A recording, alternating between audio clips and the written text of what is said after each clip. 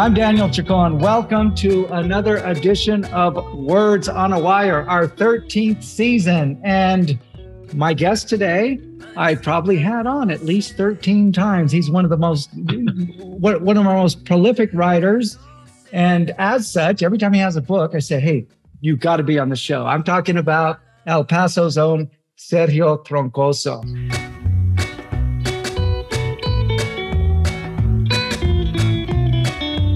Words on a Wire. Words on a Wire.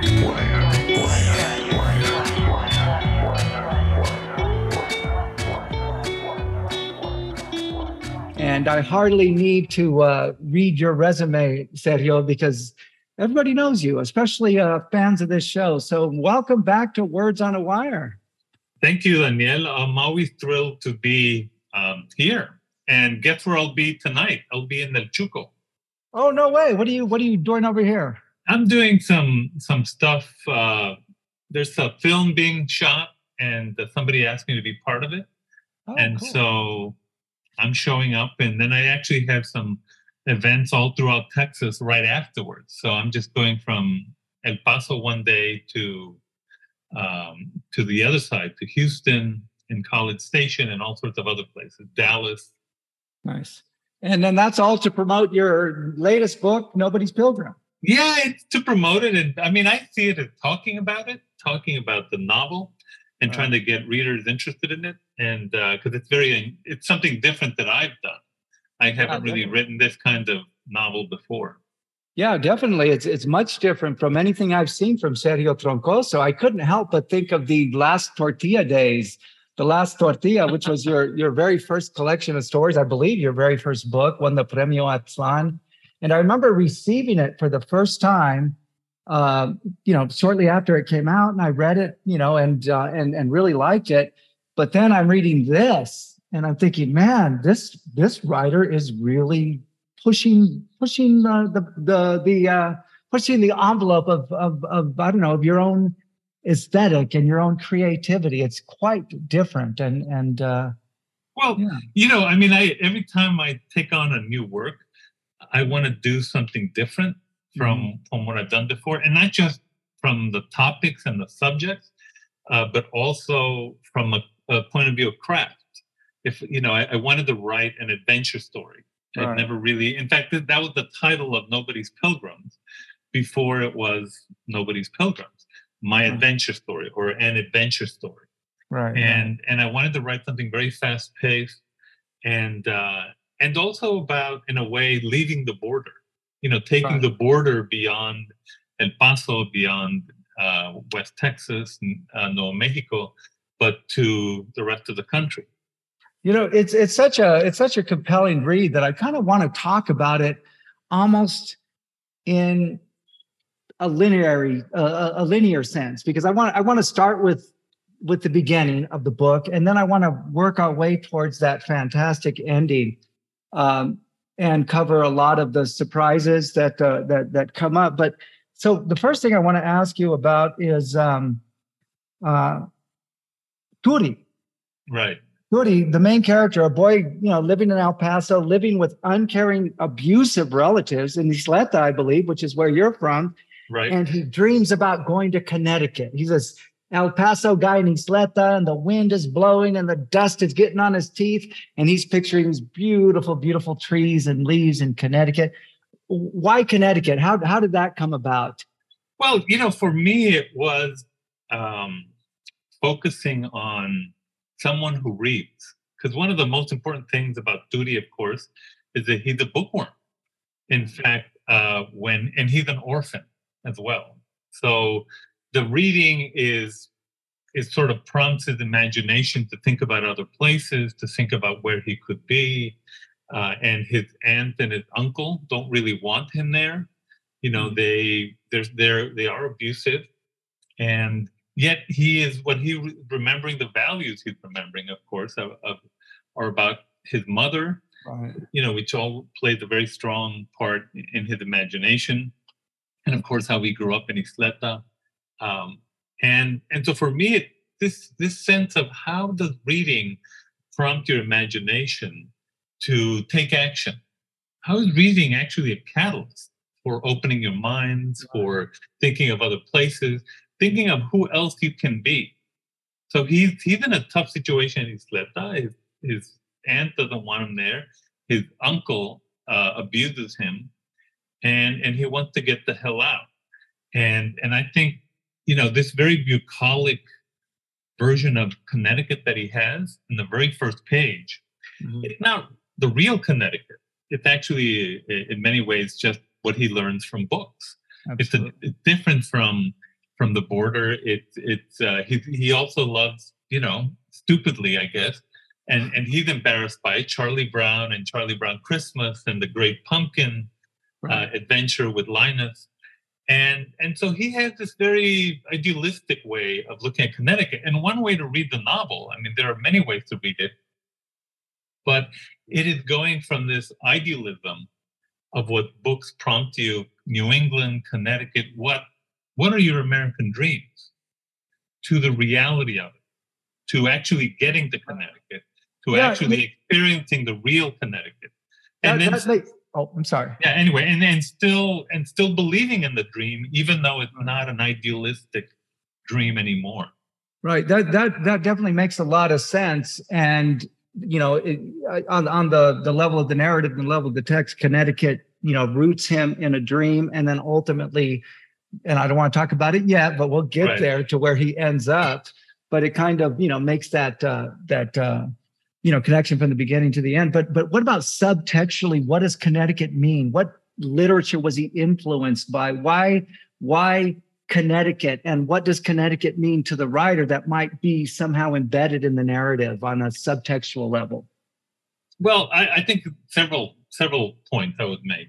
I mean, first, of course, one of Duty's favorite writers is Mark Twain. Right. The Adventures of Huckleberry Finn and Tom Sawyer. And of course, for a long time, Mark Twain lived in Connecticut, a Connecticut Yankee in King Arthur's Court, for example, he wrote. And the Mark Twain house is in Connecticut. So I think that's one, you could call it subtextual level. But I think more generally for Duty, the character, Connecticut represents New England, represents something he doesn't have, represents greenery and away from his abusive home. It represents, going somewhere almost like an adventure. It imagines a Chicano Magellan, so to speak. You're taking off. You don't really know where you're going. You have an idea of where you might end up, but it's just an idea. Until you get there, you won't really know what it is. Right. And so I think for Duty, it is this image that spurs him to take a leap of faith, to jump in the truck, to take off and become a runaway teen. And it is this book learning that prompts it. So I think it's all sorts of questions. And by the way, if you ever read, for example, A Peculiar Kind of Immigrant Son, which was the previous short story collection, I have a story called New Englander. And that's all about Connecticut and a Chicano in Connecticut. And it's all about who is the real New Englander. Is it the white guy that tries to rip the Chicano off, the Chicano who worked his ass off to achieve what he did, and he happens to live in Connecticut? And so the question, for Duty, you could call it on a subtextual level, is something similar to that. Right. He wants his own adventure. He wants his own American dream. It's not starting in New England as it started for the Pilgrims, but it's starting on the border, the Ellis Island of the South, El Paso. And he's going to conquer, experience, find out what is the heart of the United States. What is New England about in his mind, and in reality? And I think it's the perfect place for him to imagine, and it works so organically within the rest of the novel. And then, of course, again, I'll get to the ending a little bit later on. I don't want to ruin it because I want to go through this, like I said, in a linear kind of way. But it makes sense, Connecticut, and on two levels. First of all, you're growing up in El Paso, and it seems that the conventional dream of working class El Paso Chicano Chicanx people wanting to get out is California or Austin. But this goes Right. way beyond, and I love that. I love it. It's beyond what the imagination has, worked its way into the literature of El Paso. Right. And then Well, the other thing that I really like, I teach, here at UTEP, and I had a student, a young Latino guy, grew up in El Paso, grew up, in on the east side, and when I asked him to imagine going anywhere they wanted, he chose Connecticut. And I couldn't help but think of good that. for him. And I asked him why Connecticut, and mostly it was because he would imagine it from literature. He was reading a lot of John Green at the time, Give him this book. Yeah, definitely, Yeah. definitely. But for me, I think you're absolutely right, Daniel. I want to challenge, if you want to call it, the Chicano literary imagination. Right. I believe Chicanos should conquer not just places like Austin, not just places like Califas and Los Angeles, but Right. places like Connecticut, places like Massachusetts, places where we are not there traditionally. So I believe we have to expand our literary imagination and our ambition. Right. We are deeply part of this country as immigrants, as writers, as people challenging the norms. And there's a lot of pushback. And the Right. reason there's a lot of pushback is because we're not staying on the border. We're not staying in Austin. We're not staying in California, Los Angeles, Fresno. We're going into Kansas City. We're going into Minneapolis. We're going into New Haven in Connecticut.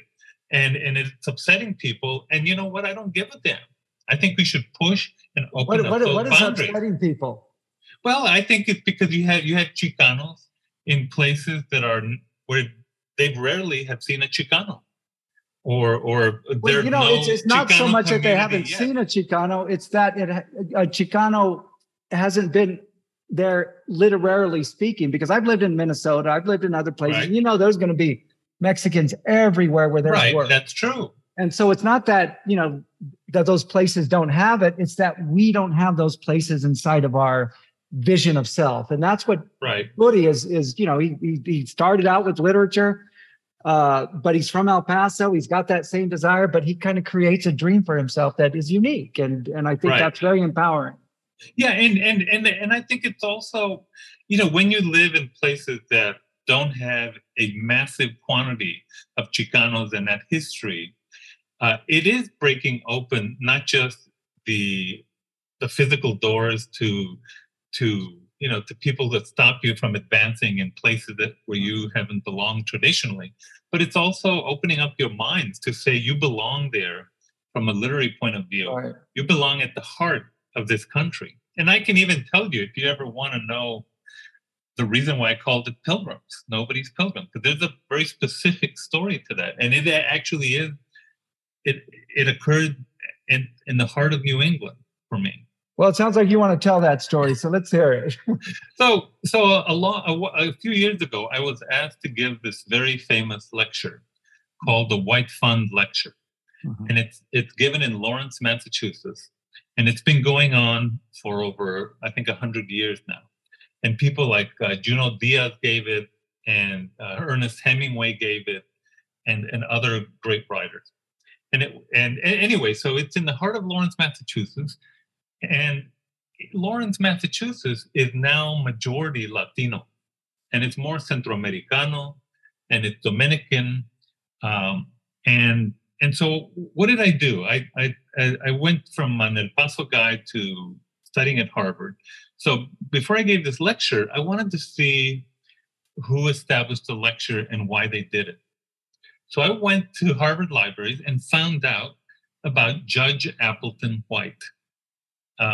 He was a contemporary of Thoreau and Emerson, and he established this lecture in the mid, I think, 1800s, and was also the founder of the Salem Lyceum, which is basically a public library.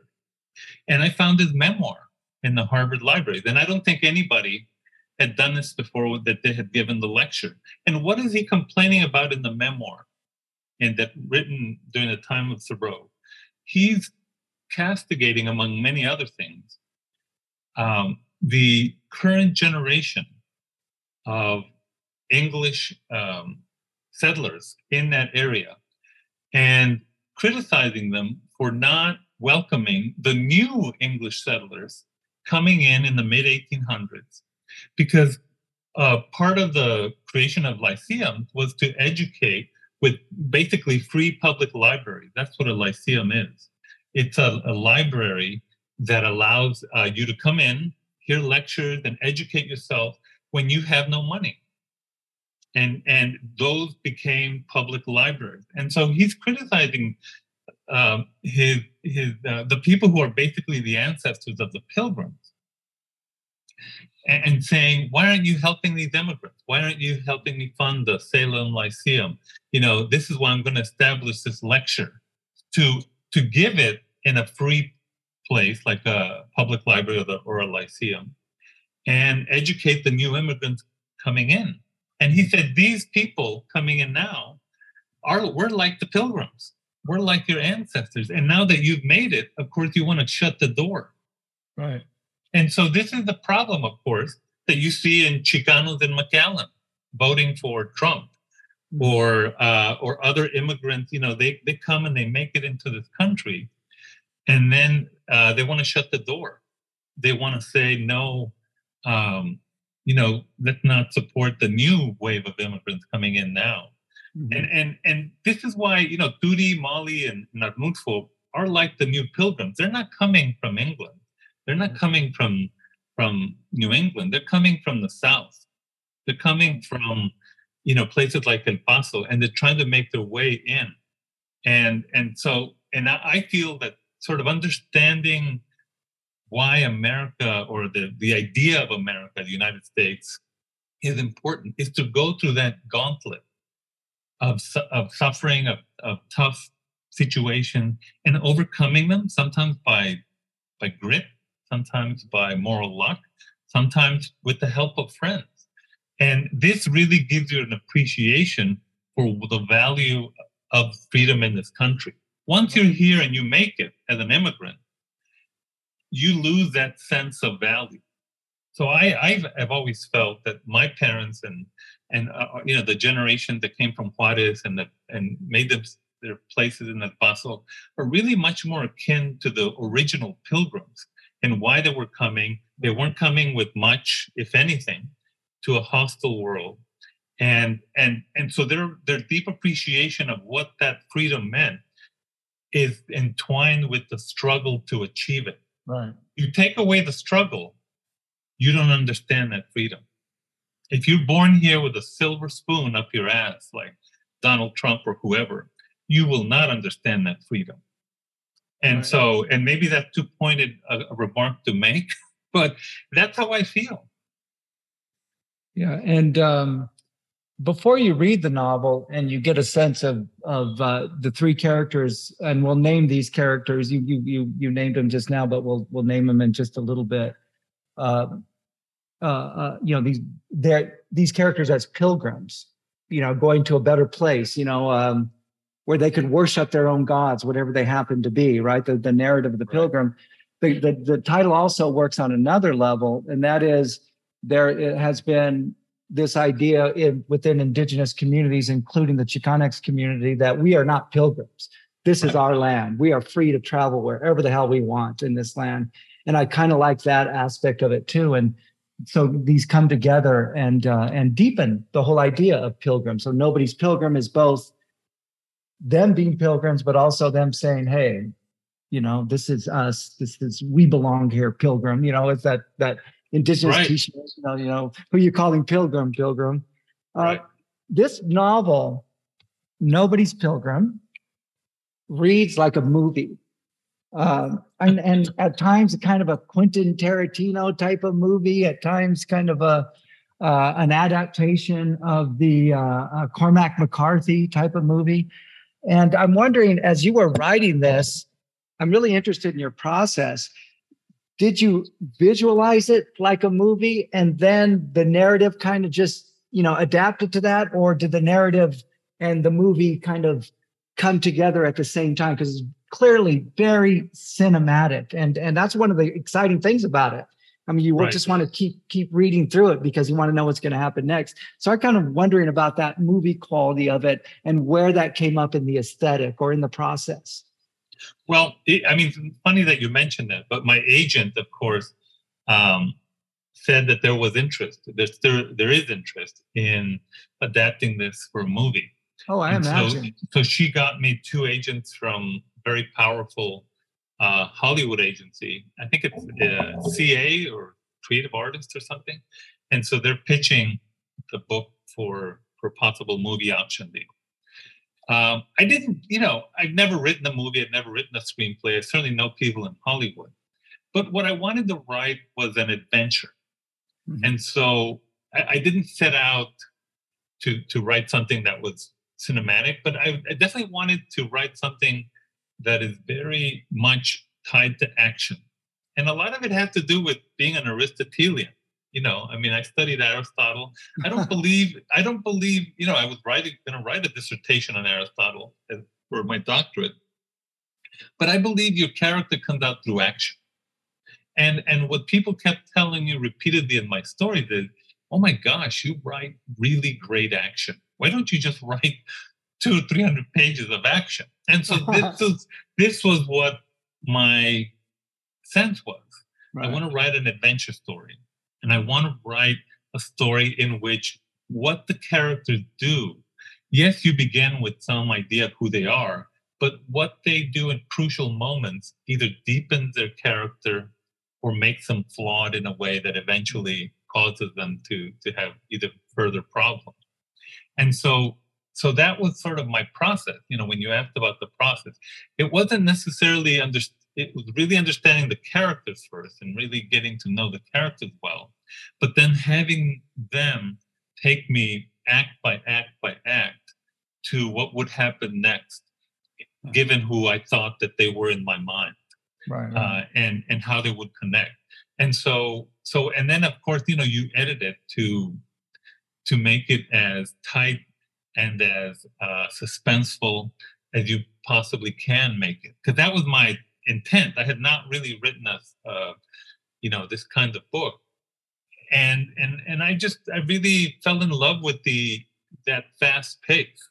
And I think probably I'm going to try it again, because people seem to really enjoy it. And I am trying to bring the reader into this fast-paced narrative, but with very well-formed characters that are making moral choices and sometimes lucky choices, because I'm also a believer in moral luck, that sometimes it's just plain luck that gets you out of a situation. Sometimes it's a trust that you give to somebody. Like all of these teenagers trust each other immediately, pretty much, after knowing each other for a few minutes or a few hours.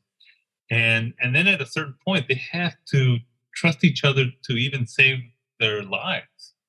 And Right. I think this sense of immediate connection, I feel like we lose as we get older and crappier.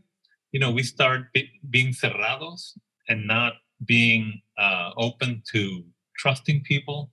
And sometimes, people shouldn't be trusted.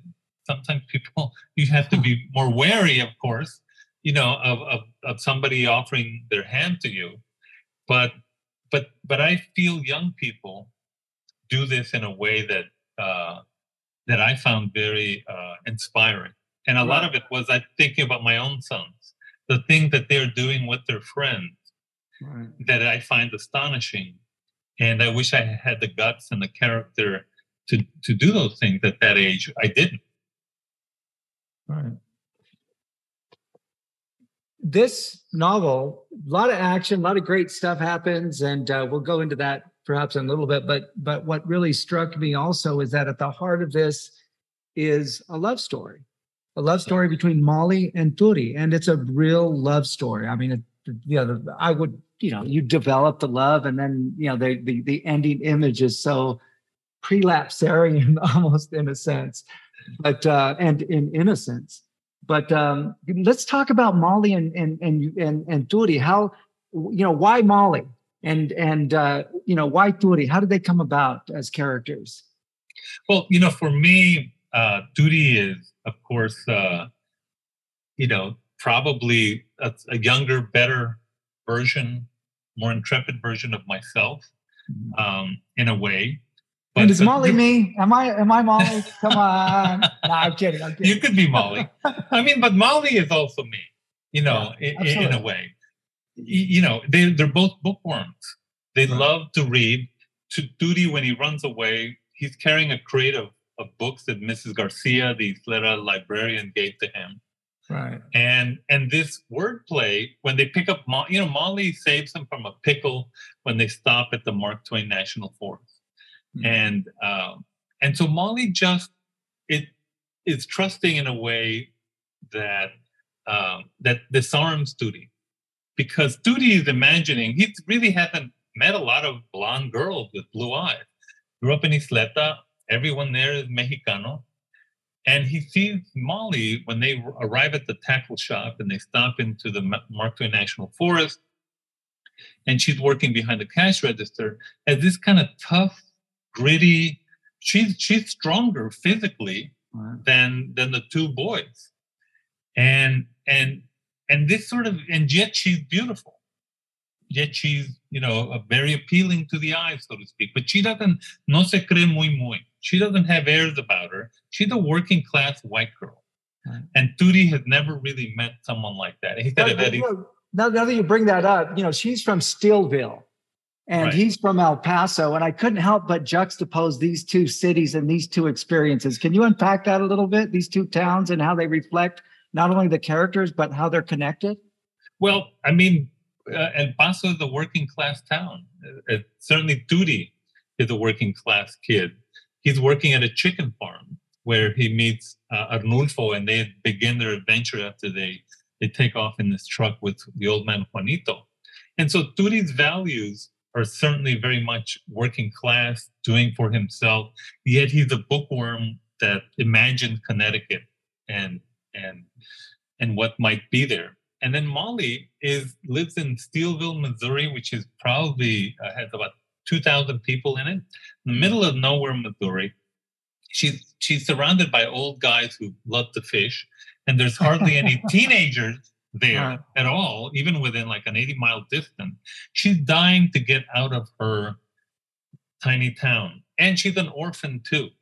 She lives with her brother and his girlfriend, and they really don't want her there, especially the girlfriend. The girlfriend really doesn't want Molly there because they just had a kid, and they want the room. And Molly, of course, takes time and money, and Molly's trying to do her part by working at this tackle shop, which is where they meet Duty and Arnulfo. So I think the connection is they're both outsiders. They're both Duty and Molly. They're both bookworms. Mm-hmm. They also are very, they're self-possessed. They're not really looking to impress people or to try to manipulate anybody, and they're not sure of their world and what it taught them. Like Duty does not, he's taken aback by Molly because she said if you were in Isleta, she'd automatically, simply because of how she looked, blonde, blue-eyed, and kind of good-looking, would go to the top of the list of kids, the cheerleader type. Although she's not a cheerleader, of course, she's a gritty, with dirt under her fingernails, kind of white girl. And Molly doesn't know, what are these Mexican kids showing up at the tackle shop in this tiny town in Steelville, Missouri, with this blue truck that may or may not be theirs. And so they almost have to overcome their own perceptions of who they think the other person will possibly be. And a lot of this, they do this through wordplay. And Molly wanting to get out of the hell of Steelville. Yeah, those are some nice moments when they play around with words and go back and forth, barbing as in a romantic comedy.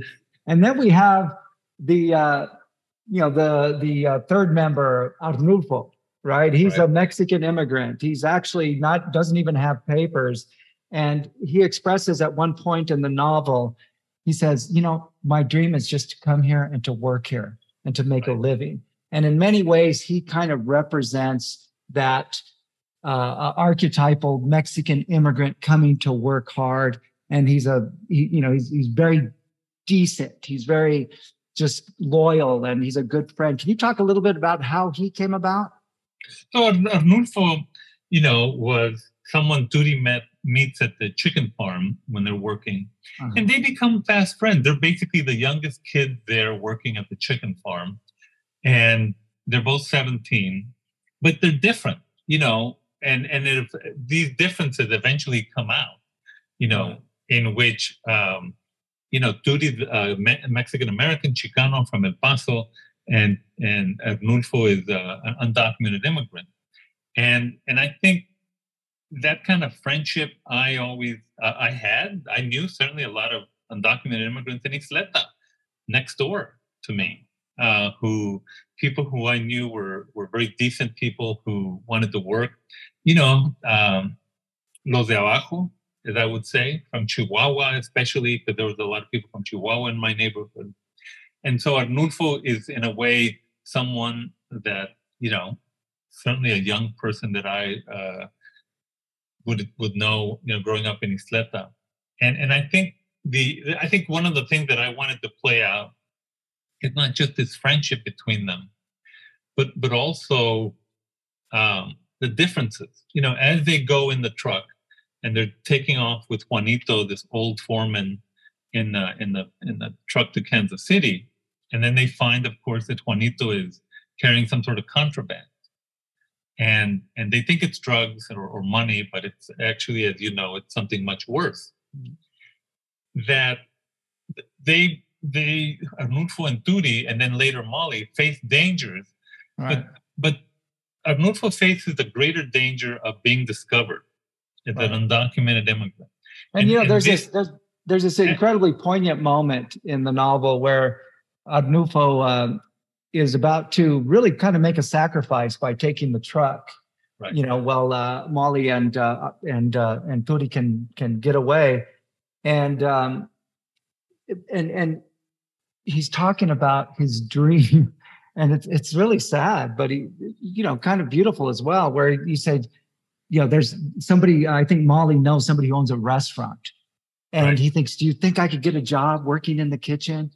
And it's like, that, his eyes light up, and it really shows the contrast between, his dreams and Turi's dreams, which are much more expansive, much more, like who knows what's going to happen, but he doesn't picture himself working at a restaurant in the kitchen. And right. I thought that was really a wonderful contrast to show those two different kind of parallel narratives that Latinx people have. Right. That he's still the community, and so is Turi the community, and even Molly is the community. But we're kind of running out of time, and I just have to mention this. As they're going on their adventure, and I don't want to tell it too much, but it's quite an adventure. As they're going on their adventure and they're being pursued by drug dealers and be pursued by bad people and trying not to, have too many people notice them. Arnulfo doesn't want to get deported. As all this is going on, suddenly, and you write about this in your afterwards, how this was just something that organically came along. Suddenly there's a pandemic and it changes everything. Right. Can you talk about a little bit about how that came along and what it means to you then and what it means to you now? Well, so I turned in the final drafts of this novel on their last leap day, February 29th, 2020. So Trump was still president. I think there were still 10 or 15 cases of COVID then. Not deaths, just cases. And it wasn't even called COVID. It was called coronavirus back then. Right. It was called coronavirus. And also, I just, and an ARC was produced, Advanced Reading Copy. Uh-huh. And I had just imagined in 2018 and 2019, when most of the novel was written, what would tear apart this country? What would test us? What would test our sense of community? And I thought, well, a pandemic. And so I did research on this pandemic that happened in Germany that called Marburg, and had an 80% kill rate. And it was transmitted by touch, blood, semen, sweat. not through the air like the coronavirus is. And so as Turi and Mali and Arnulfo are going on their adventure and people are pursuing them, this country is collapsing because of a pandemic. Right. And that is another part of the gauntlet that they have to survive. Right. And that's more toward the end of the novel. So in a way, the novel somewhat predicted the pandemic that was to follow. I still think it's an important part of my life. Yeah, and of course the reason it took so long to come out was because Cinco Puntos, basically when the contract was done, and I think 3 or 4 other writers were in the same situation. They were told we had to stop everything because we're in negotiations to sell it to a New York publisher, whatever that was. We didn't even know, they wouldn't tell us. And then eventually, over 6 months, a year, it became Lee and Low. Mm-hmm. And so the novel came out, more or less when we're almost out of the pandemic, or although not quite of the pandemic, but the novel was done. Yeah, we're still not waiting. Quite out of it. Right. And so I mean, for me, it was, I still think it still is a true test of our coming together or not. Right. And I think it shows a fracture in this country. And this is an old question that I know if you've read my essay, Life is Crossing Borders in Nepantla Familia, that I think the biggest problem in this country is that we are not a we.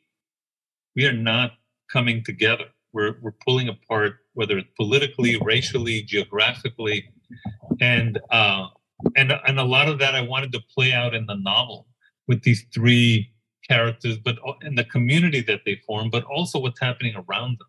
Right. And so I, did the novel somewhat predicted the pandemic, but I think it's still the reason I put it in there was because I felt this would be a test of our country.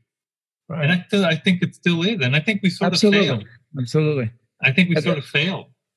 Yeah. Yeah. And also, I think that your pandemic was much worse than what the pandemic that we just had. But I also think that we're not done, that there's still a pandemic that's going to come and is, if you think about, the Malthusian economics, right? It's going to, it's probably going to threaten a pretty large percentage of the population. And this kind of reflects that.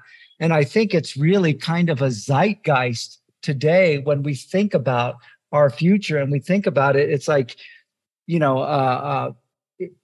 it's coming. I mean, I think it came a little bit, but it might be coming more. And that's one of the things. And I kind of want to end with this. The ending of this novel in many ways is a beginning. And it almost takes us to a prelapsarian hope and times where you have this Mali and Turi, this Adam and Eve beginning again in a place that is beyond even the dream of Connecticut that Turi had. So can you talk a little bit about this ending and how are we supposed to feel about it? Because when I feel about it, I feel hopeful. I think you should feel hope. I think, but I think hopeful in a realistic way, which is Turi and Mali went through hell, right? And they survived, and they have each other, and they are beginning. It is supposed to be, in many ways, a new beginning, but and that is what I said earlier, which is I don't think you appreciate the American dream unless you go through the struggle. Unless you go through the work, unless you go through people hating your guts and not wanting here, and yet not leaving, yet fighting for your place, and then winning your place, and all of that struggle makes you appreciate this freedom so much more deeply than you would if you did not have that struggle. And immigrants have that struggle. Immigrants that survive. So for me, it is a hopeful place, but it's also in many ways a warning, which is unless we come together, perhaps like Turi and Mali, we're going to face this test again. All right. Well, thank you, Sergio. The name of the book is Nobody's Pilgrim. Right now, I have to hold the microphone up because my air conditioner just came on. I hope that doesn't affect our audio. But Nobody's Pilgrim, get the book now or see the movie or the Netflix series, whichever it's going to be. And very soon, I'm pretty sure you're going to have success with this, not just as a book, but a movie or a mini series, television series, limited series. But thank you, Sergio. And what are you working on now? Well, Daniel, first I want to thank you because you're always an inspiration to me. I read your books. I'm always waiting for your next book, and you're one of these people that I feel I can learn a lot from. So I'm always eager to read your stories as well. But I'm working on some essays. I'm working on another novel. I was just finished as president of the Texas Institute of Letters, and I was in the middle of producing books and all of this. I was sort of exhausted, and maybe sort of exhausted is not. I took the summer to kind of replenish, and I'm feeling great now.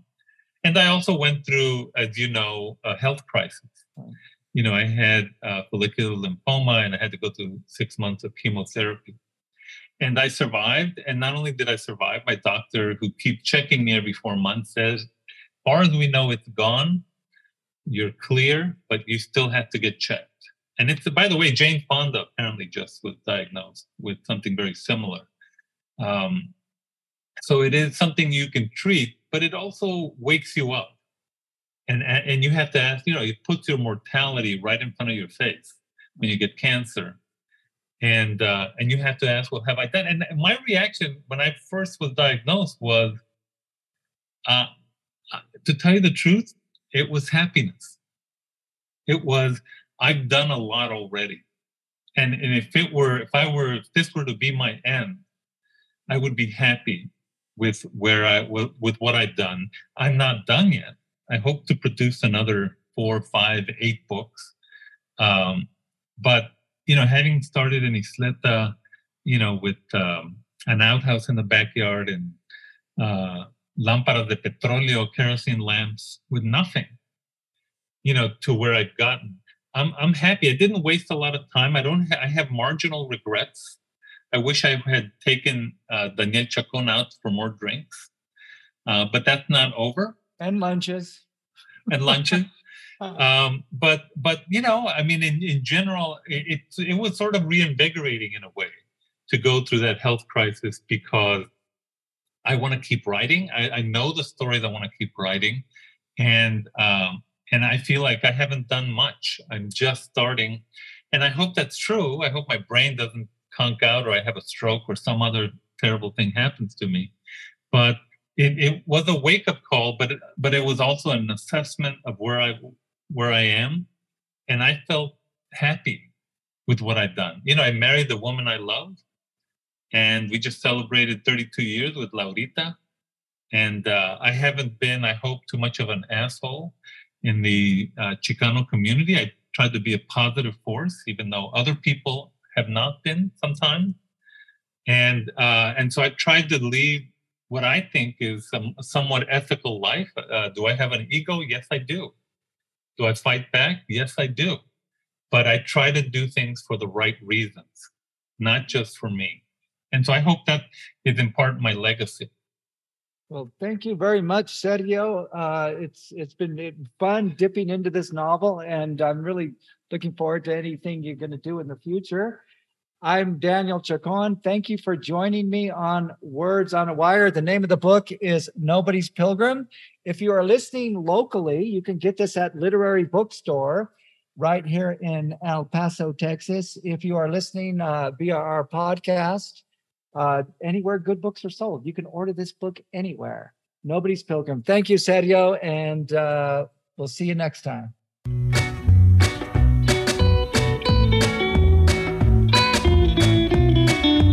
Words on a Wire. Words on a Wire.